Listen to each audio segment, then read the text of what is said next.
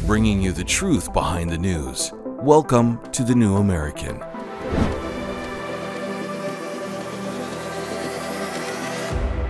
Welcome, everyone. I'm Paul Dragoo. We're glad you can join us. The New American Daily takes the most important news stories of the day. We straighten out the propaganda and we bring you the truth. So if you enjoyed this show, please share these episodes with others and help us get past the many censors doing their best to silence us. Now, the U.S. military had a busy weekend in the Middle East, and U.S. National Security Advisor Jake Sullivan hinted that an outright strike on Iran is certainly not off the table. Also, Christian Gomez and Peter Rykowski of the John Birch Society research team will join us for a discussion titled Secession or Nullification. We have all that coming up.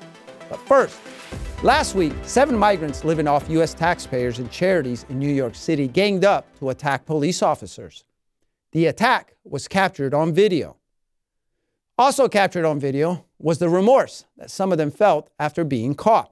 NYPD making 2 more arrests, illegal immigrants, and that attack on officers. Those suspects also allegedly stole an officer's cell phone.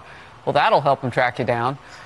So a 5th illegal immigrant accused of attacking 2 New York City police officers over the weekend showed no remorse or regret.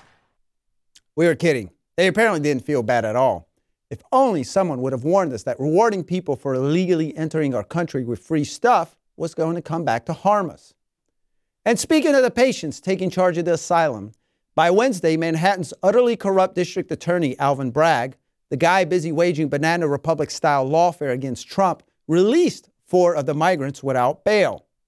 The migrants naturally responded by continuing to take advantage of America's suicidal stupidity by hopping on a bus to California, another once normal place that has since been turned into a wasteland under the leadership of neo-Marxists, full-blown Marxists, and open border advocates, many of whom are also Marxists.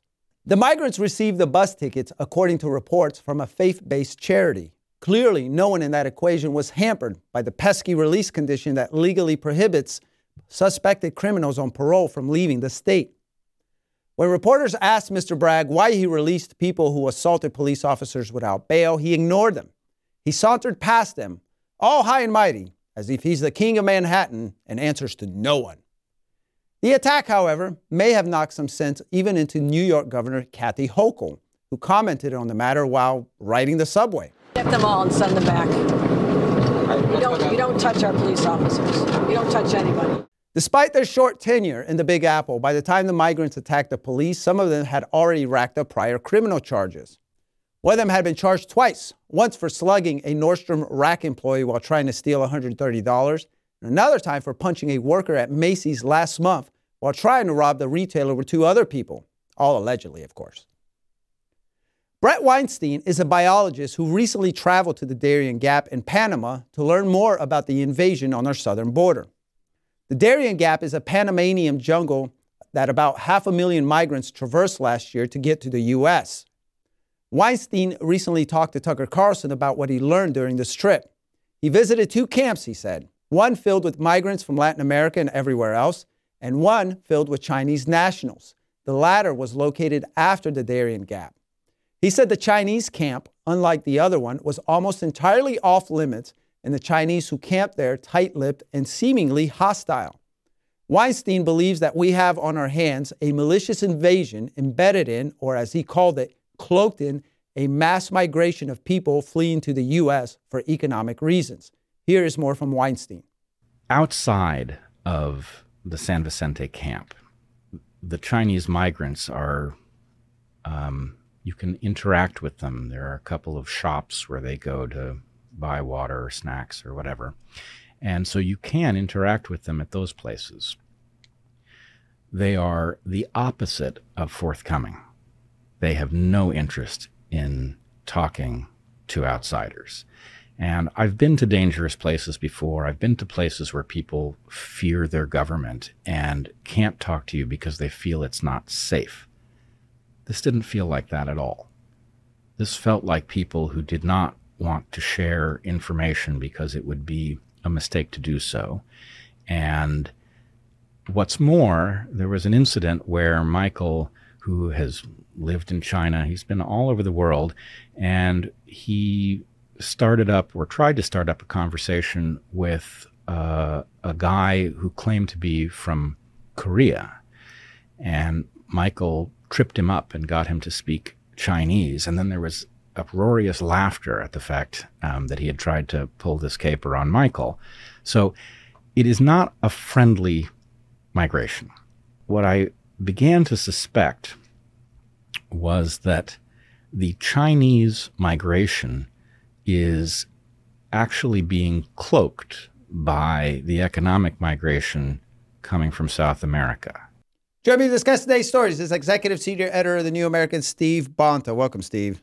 Hey, Paul. Hey, so there is so much to discuss regarding the bill that came out in this interview. Now, you've lived in China for a few years, and during our meeting this morning, you had some interesting views on what Weinstein is describing. I think our audience would benefit from hearing your thoughts on what he said his interactions with the Chinese down there. Yeah, well, I mean, before drawing any definitive conclusions, and Weinstein was, I watched the video also, he was, I think, appropriately cautious in the sense that, he would often say, well, here are things that are definitely true that I saw. Yeah. Here are things that seem to be the case. And he tried to signal whenever it was that he was speculating. So in the case of the Chinese camps, a very scientific approach, and the Chinese immigrants, this much I know. Some of them are legitimate in the sense that they're fleeing China because of the bad economic conditions and so forth. I have seen videos uploaded by the Chinese onto YouTube showing, one thing Weinstein said was that most of them have more money than the immigrants coming from Africa and other places, so they tend to take they take more expensive, but they get ferried by boats across the border, so they don't have to walk through the rainforest. However, some of them do, and some of them do bring wives and children. I saw a video of one such guy. He was from Fujian province, I think, in southeast China, and just an ordinary guy. And he said, in effect, I used to run I think it was a bakery or something like that, and it's just impossible now. The thing that needs to be taken into account, a lot is being made of the fact that many of the bulk of these Chinese immigrants supposedly are military-aged young men. Yes.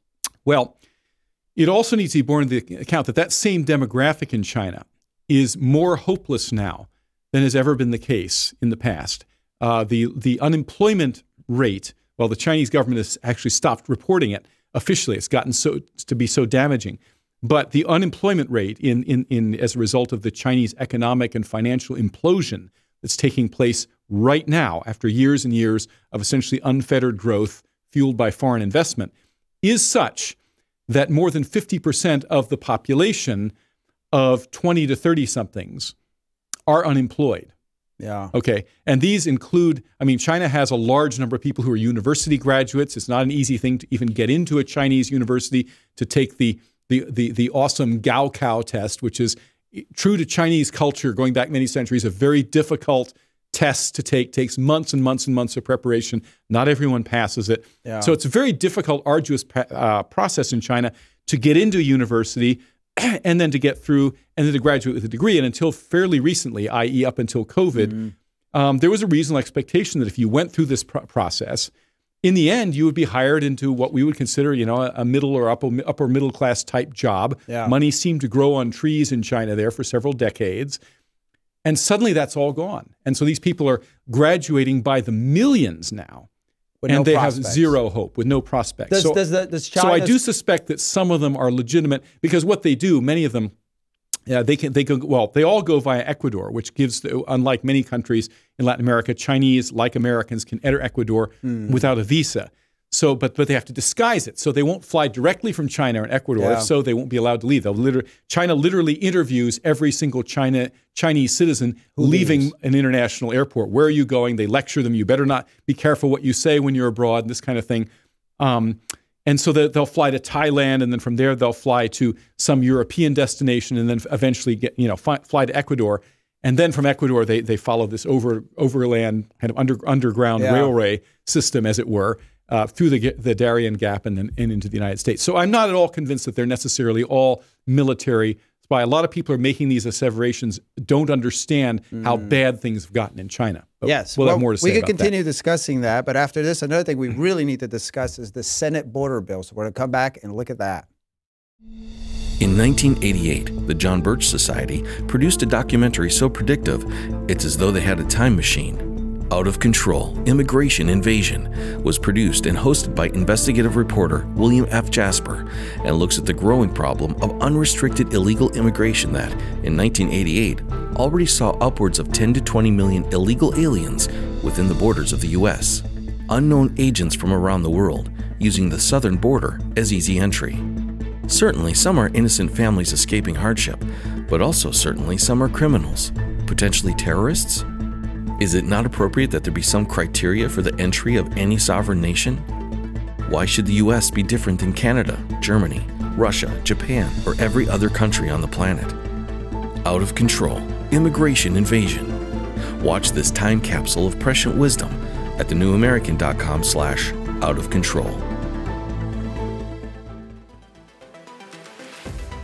The New American has just released our latest bookazine, a collection of articles on self-reliance. It's called Self-Reliance, Foundation of Freedom. Without individual responsibility and without the ability to take care of ourselves without government help, we cannot be free. In this polished collector's edition, we have articles on a number of important topics, including the self-sufficiency of the founders, preparing for a worst-case scenario, firearms self-reliance, building a wood shack, and the importance of community, among many other topics. Now, the authors of the articles are experts in their fields. We encourage you to get a copy. You can order your copy at thenewamerican.com/shop, or you can call our office at 800-727-8783. However you do it, make sure you get your copy of Self-Reliance, the Foundation of Freedom. All right, welcome back, folks. So, Steve, you wanted to add a little bit more on the Chinese who seem to be immigrating here. Go ahead. Well, it's just to point out that there is a strong incentive for fit Chinese young men with no prospects in China to get out of Dodge. Okay, so there is that, and I have no doubt that some of them probably are legitimately trying to do this. Why young men? In some cases, probably because they're the most apt to get here, find employment, and then use the chain immigration system to bring family and friends or family in. That kind of thing. Well, that can make sense, though. Well, another thing to bear in mind, though, is from the point of view of Xi Jinping, is there anything nefarious in the Chinese government? It's very probable that there are, government, so-called little pinks, Xiaofan Hong, they call them in Chinese, which is the term for these ardent young fanatics, supporters of Xi Jinping and the Communist Party. There are doubtless among them some who are, I have no doubt. But it's also true, if I were Xi Jinping, I would say, the last thing I want in China is to have a massive population of young men, of very angry young men, because that's what causes terrorism and revolution. Yes. It's pretty clear that's a major cause of terror, fomenting terrorism in the Middle East, is there are no prospects for young men. You and I both know what it's like to be young and dealing with youthful hormones and all this sort of thing. It's the young men that caused most of the violence we saw during the BLM. That's right. So it could well be that the Chinese government is partly facilitating it, but not necessarily entirely for the reasons that are being imputed to it, i.e. they just want a release valve to get these guys out of there so they can go somewhere else and not make trouble in China. But I would like to see for myself.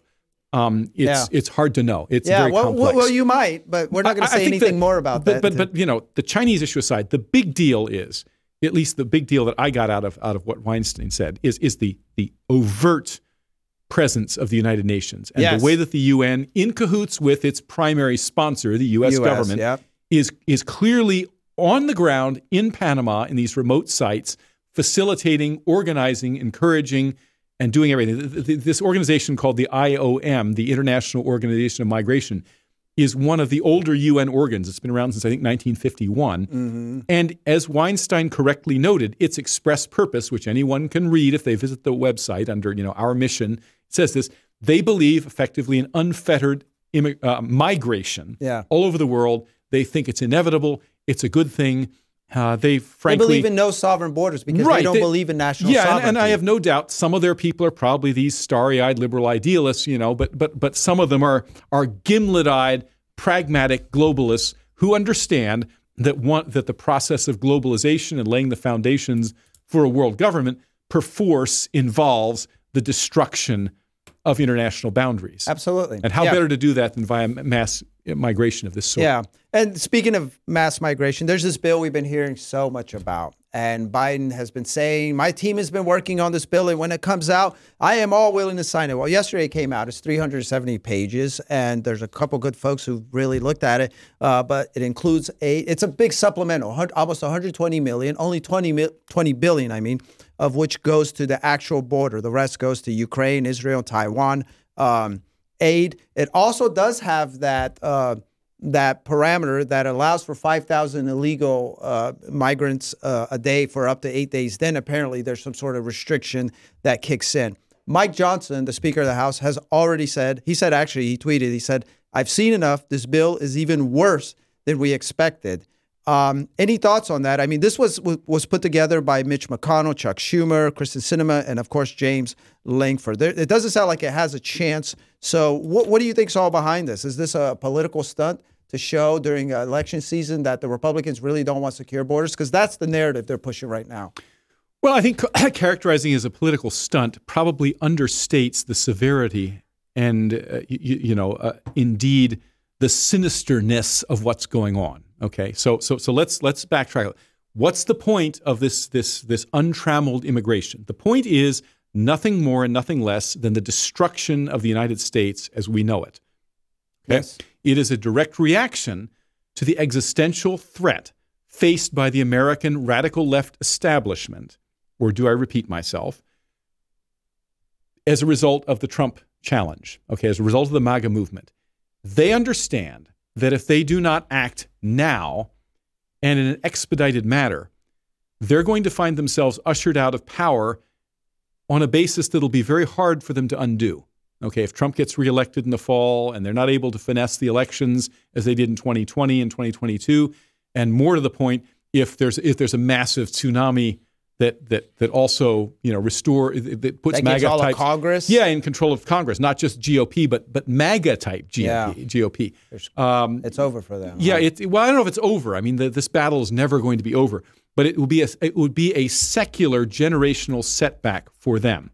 So they are pulling out all the stops to do as much damage as they possibly can to the American body politic. I have no doubt that some of them are cynical enough that they're hoping against hope that they can enable the infiltration of enough communist Chinese agents, saboteurs, of enough and they highly can trained Middle Eastern Hezbollah terrorists that they'll pull off something this year or in the very near future that will provoke a national outcry and so forth. I mean, these people are agents of chaos because they nurture a deep-seated hatred for everything about the United States, except for, of course, its wealth, okay?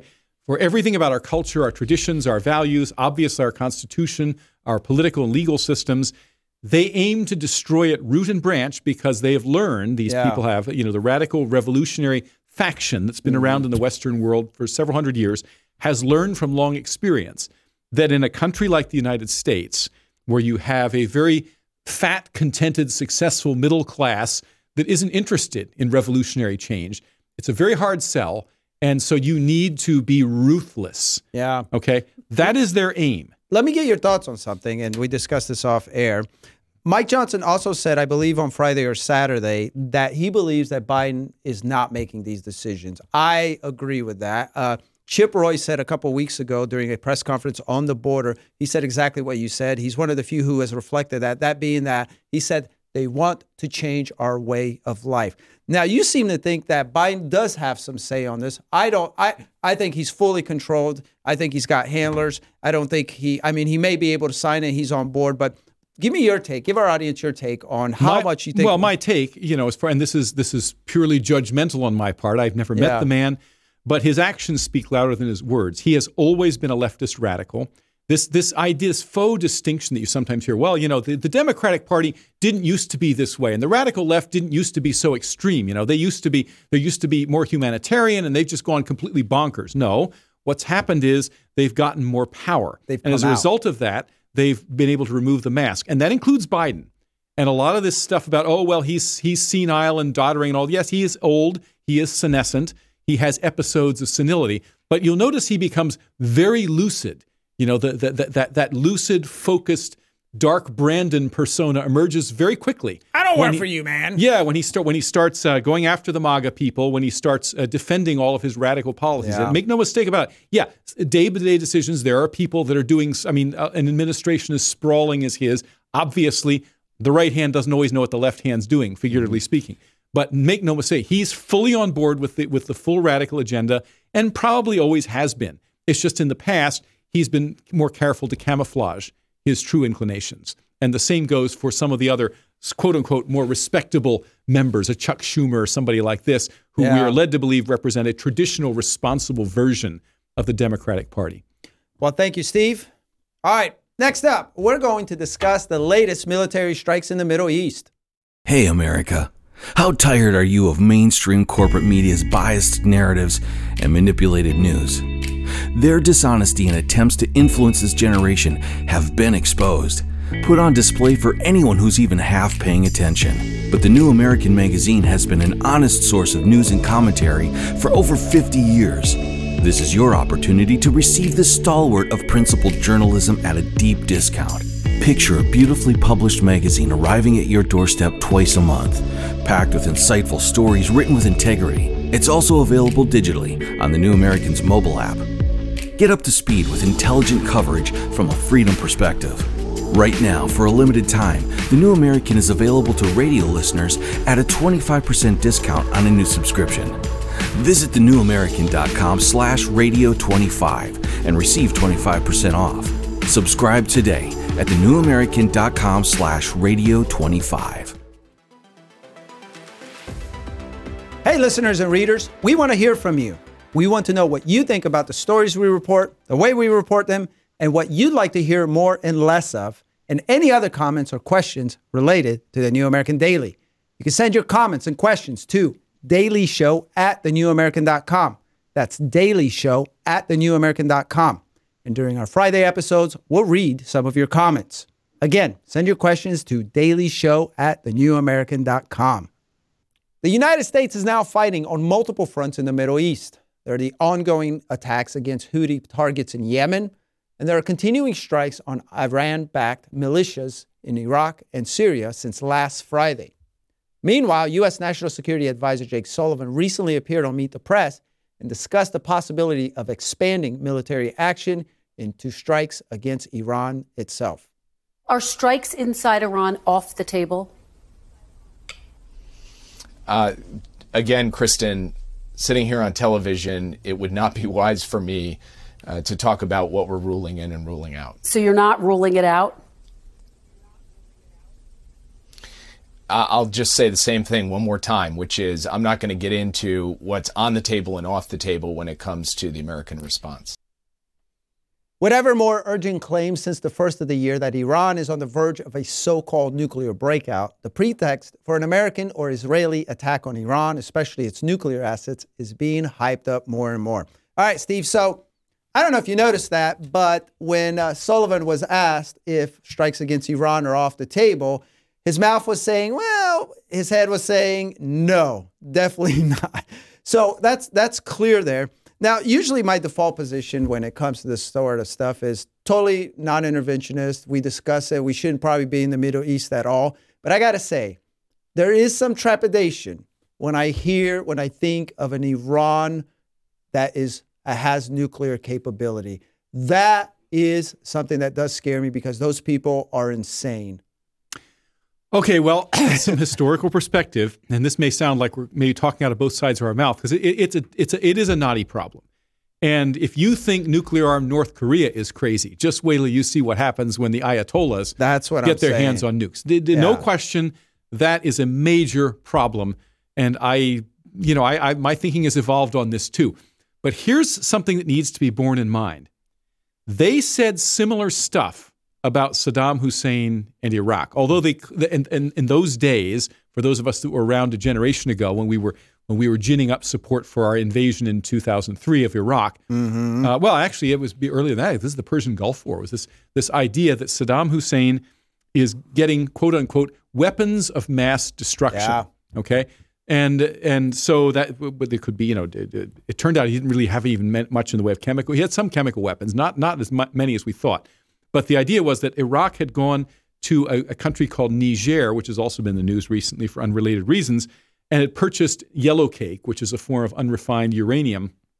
And this was, it turns out, was a subtly manufactured lie to gin up support for the invasion of, I think it was the invasion of Iraq the second time around in 2003. This idea that, well, if they're getting yellow cake, they must have a covert nuclear program. Well, the problem with that is, it takes a lot more than a bunch of uranium to be able to actually build a nuclear weapon. It's an immensely costly, difficult process. It's almost impossible to do without being detected, because the centrifuges that are required, and the very, very sophisticated engineering to create the so-called the crytons, which are the switches that fire simultaneously from all parts of the globe, the metal globe that encases the core, the plutonium core, crushes it to critical mass, and all that stuff is not something that you could do in your basement. Even a genius scientist or engineer couldn't do it. Even if you gave him most of the materials, he had a really big basement. Yeah, there's a reason it takes countries like North Korea literally decades, or Pakistan or India, to do this. Okay, so it is. We do know that Iran has a substantial number of centrifuges. There are sites on the web that say that that you can actually calculate when their so-called breakout time is, and it's supposed to have been last month, January, when they reached the point of having enough uranium nearly enriched to weapons grade that they could, in theory, assemble a nuclear bomb within a couple of weeks, and we in Israel couldn't do anything about it. So supposedly they have passed, or are literally within days of passing that point. But that said, it's not clear that that's really true. Yeah. Okay. And I don't know. Frankly, no one out there who doesn't have top security clearance knows some of the aspects of how these weapons are built. You would think Israeli and U.S. covert operations could take care of that. That seems, Israel has penetrated Iran before.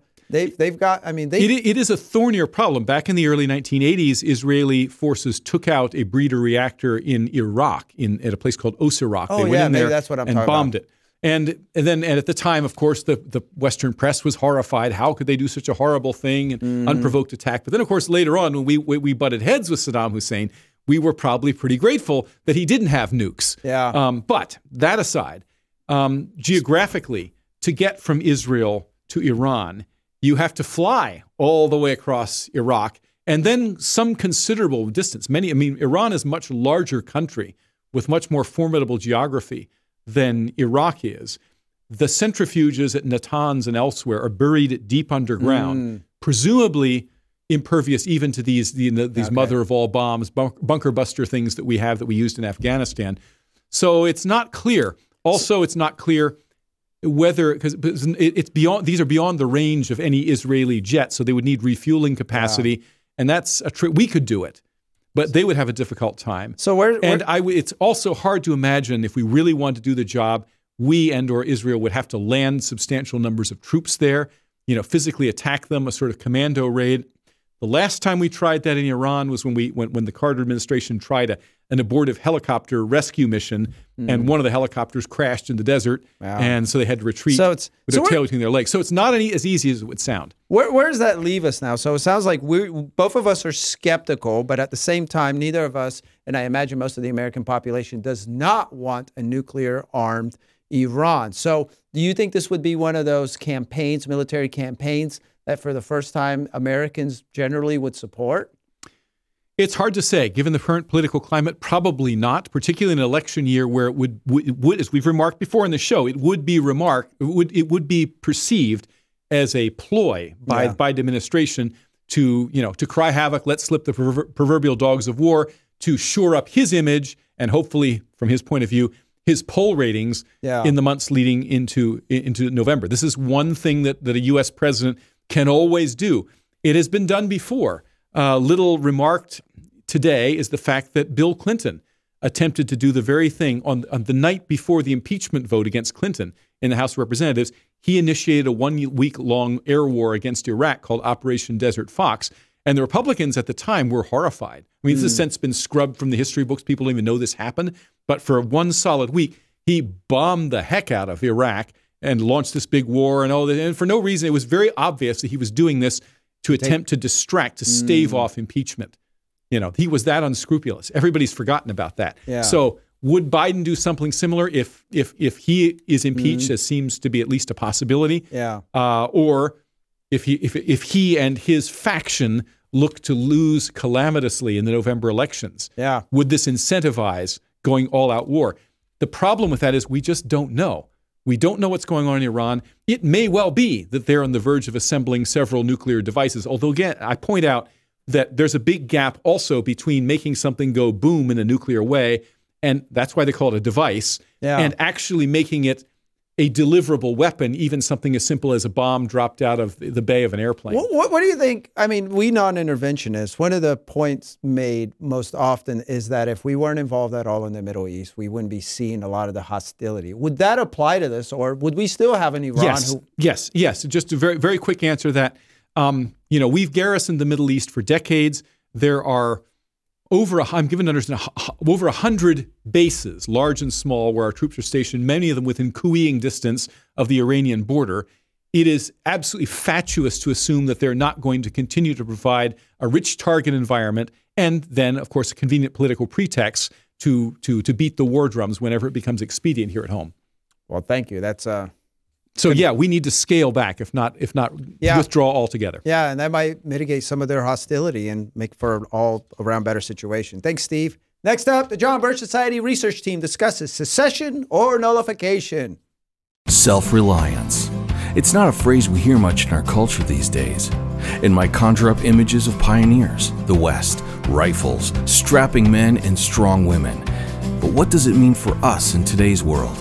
The New American Magazine has just released its latest collector's edition, Self-Reliance, Foundation of Freedom.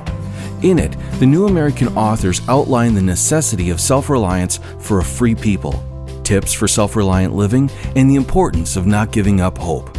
This unique edition includes articles on the self-sufficiency of the founders, preparing for a worst-case scenario, firearms, financial self-reliance, the importance of community, and many other topics by expert writers. Now, for a limited time, the New American is offering a bundle of 3 collector's editions, Self-Reliance, The Great Reset, and Trump World, for just $19.95. A great stocking stuffer available at shopjbs.org. Visit shopjbs.org today. For more news and in-depth analysis from the New American Magazine, the kind that you will not get anywhere else, make sure you have a subscription to our twice-monthly print edition of the magazine. No other magazine has been as accurate and for as long about where policy and culture were heading than the New American. You can subscribe online at thenewamerican.com. Just hit the magazine tab on top, and then on the drop-down, hit the subscribe button. Or, if you prefer, you can call for a subscription. Call 1-800-727-8783 Monday through Friday from 8 to 5 Central Time. That's 800-727-8783. For the first time in United States history, our federal government is led by overtly anti-American officials who seek our destruction. This is the first administration that hasn't even tried to hide its complete lack of loyalty to our country. One of the most blatant illustrations of this is the suicidal open border policies that the White House is forcing on the entire country. While clueless and spineless House Republicans continue droning on about Biden's mysterious refusal to secure the border, the leaders of Texas, however, have decided to take action. And their attempt to secure their border while ignoring a Supreme Court order that more or less allows the feds to take down border barriers have triggered conversations about Texas secession. My colleagues in the John Birch Society Research Department, Christian Gomez and Peter Rykowski, are joining me to discuss if Texas should secede or nullify. Welcome, guys. It's great to be on, Paul. Thanks for having us on. I have a feeling I know where this is going, but Yes, I feel like you do. we should hash out the details there. Christian, I'm gonna open it up to you first here. Well, to answer the question plainly, no, Texas should not secede, at least not now. And they should use nullification. There's tools in the constitutional arsenal you can use to restrain the federal government, and they should use those tools as long as they're able to do so. What does a nullification look like? Is it what they're kind of already doing? I'll let Peter answer that one. Well, basically, so nullification is the act of enforcing the U.S. Constitution. The Constitution makes very clear what the federal government can do, and it makes very clear that everything else is reserved to the states and to the people. The Founding Fathers have very strongly talked about that, including in the Federalist Papers. And nullification is simply a state saying, the federal government is refusing to follow the Constitution, so we are going to make sure that it is actually followed. There's this misconception among lawmakers and elected officials, including Republicans, who think that nullification is secession. A good example of an illustration that would be when former Lieutenant Governor Rebecca Kleefisch of Wisconsin was running for governor in this state and failed to get the nomination of the party. She was asked about whether she would support nullification against the federal government, and she was hesitant because she, in her mind, was pretending or believed it to be the same as secession. And like Peter was saying, it is a constitutional act that the states can do. It's actually based on Article 6 and the 10th Amendment of the U.S. Constitution. So it sounds like Texas is, in fact, applying nullification because they're saying because the federal government has refused or for whatever reason has not done their job in protecting the borders, we therefore we're going to do it and nullify apparently the government's attempt to keep those borders open. Am I getting that right? Well, the Constitution makes very clear that the federal government has an obligation to protect the states from any type of invasion, but the states can take action themselves if they themselves are invaded, which is what's happening right now with what we're seeing on the southern border. And the Biden administration is clearly refusing to enforce our border laws. And not only that, but in previous years, the U.S. Supreme Court has unconstitutionally restricted states from enforcing immigration laws. There was the case of United States versus Arizona in 2012, I believe, where the Supreme Court overreached and said the states cannot actually enforce such laws. So Texas now is pushing back against the Biden administration, even against this unconstitutional Supreme Court ruling, and saying we are actually going to enforce the Constitution to protect the sovereignty of our country. Mm-hmm. Yeah, I mean, that was surprising, I think, for a lot of people that the Supreme Court would rule that way. Let's step back a little bit on nullification because there is a taint on this concept, and that being that this is something that the racists and the segregationists used to use in the old times. Does that ring a bell? Can anyone talk about that? Well, of course, since the Civil War ended the way that it did, the history books are written by the victors, and of course, the way you're taught in the public school and in academia, you're taught that secession is something the states cannot do, and it's bad and it's evil, and they put nullification in the same category, and they make it look like this is the cause of those who are pro-slavery or were pro-slavery. But in reality, nullification was used to protect slaves. The case being here in the state of Wisconsin, where we're filming this program, we had runaway slaves who were trying to get into Wisconsin to escaping from the South, and it was the state of Wisconsin that nullified federal laws and telling the slaves you got to go back. Yeah, that used to be federal law, right? Not only that, but Wisconsin then nullified a Supreme Court ruling, a U.S. Supreme Court ruling, telling Wisconsin to abide by the federal law. Yeah, the Fugitive Slave Act was the law. So they not only nullified an act of Congress, but they nullified a court ruling. Oh, that's such a good answer. So, so to Texas and Governor Abbott, I say, Wisconsin's done it before, over 100 years ago. Now it's your turn, guys, to do it. Yeah. I mean, on a slight sidebar here, the United States really cannot afford to lose Texas because because if Texas is gone, clearly that's the electoral votes that is almost always surely to make the difference in who wins the general election.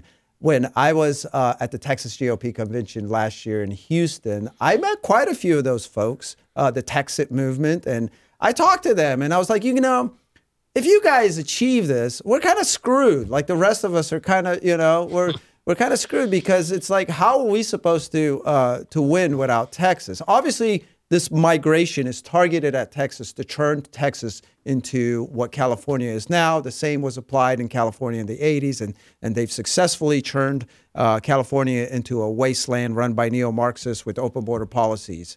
Can nullification can other states who want to resist the effects of this mass migration? Is there any kind of nullification that they can apply? Well, yes. Short answer is yes. There's a lot that they can do, both on the immigration issue and on a whole lot of other issues. So, for example, many states, they have laws that they give all these taxpayer benefits to illegals. So, for example, in-state tuition at schools, public housing, and so many other various areas, allowing them to work in the state. Yeah. And all of that incentivizes illegal migration. Yes. And not only that, but states constitutionally, they have the authority to enforce immigration law. Yeah.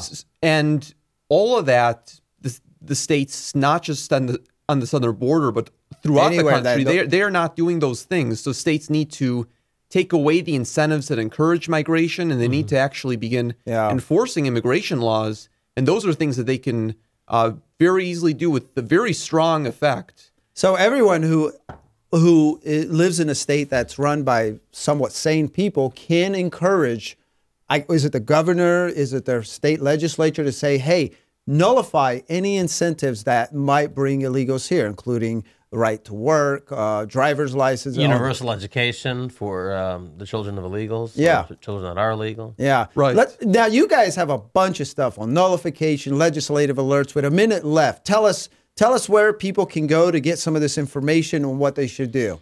Yeah, so we encourage everyone to go to jbs.org/alerts and then scroll down until you see a map of the 50 states and then click on the state you live in.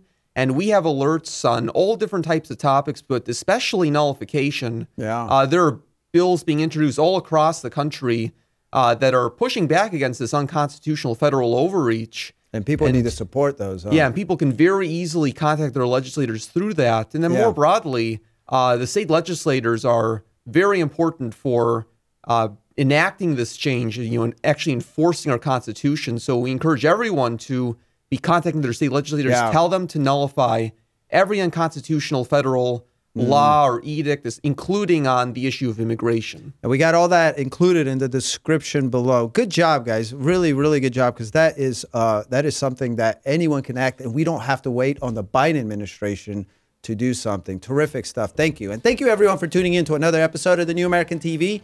Remember to visit newamerican.com for more truth behind the news. Have a good rest of the day.